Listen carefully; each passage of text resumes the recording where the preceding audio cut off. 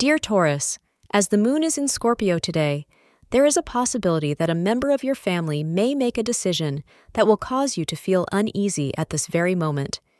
You are convinced that things will work out for the worst. You cannot sway the conclusion that you have reached about this choice in any manner. When confronted with a challenge, the most productive course of action is to refrain from assigning blame to the conditions and instead direct one's attention toward accepting them in their current state. As told by the astrologer, you will not find it worth your while to indulge in this fight.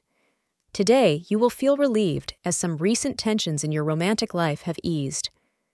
Today, you should reflect on what got you into that mess and then what got you out. In the future, you will make better choices. But don't be too hard on yourself. We all make mistakes. Thank you for being part of today's horoscope forecast. Your feedback is important for us to improve and provide better insights. If you found our show helpful, please consider rating it.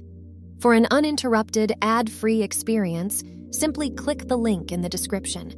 Your support helps us to continue creating valuable content. Thank you for being here and see you tomorrow.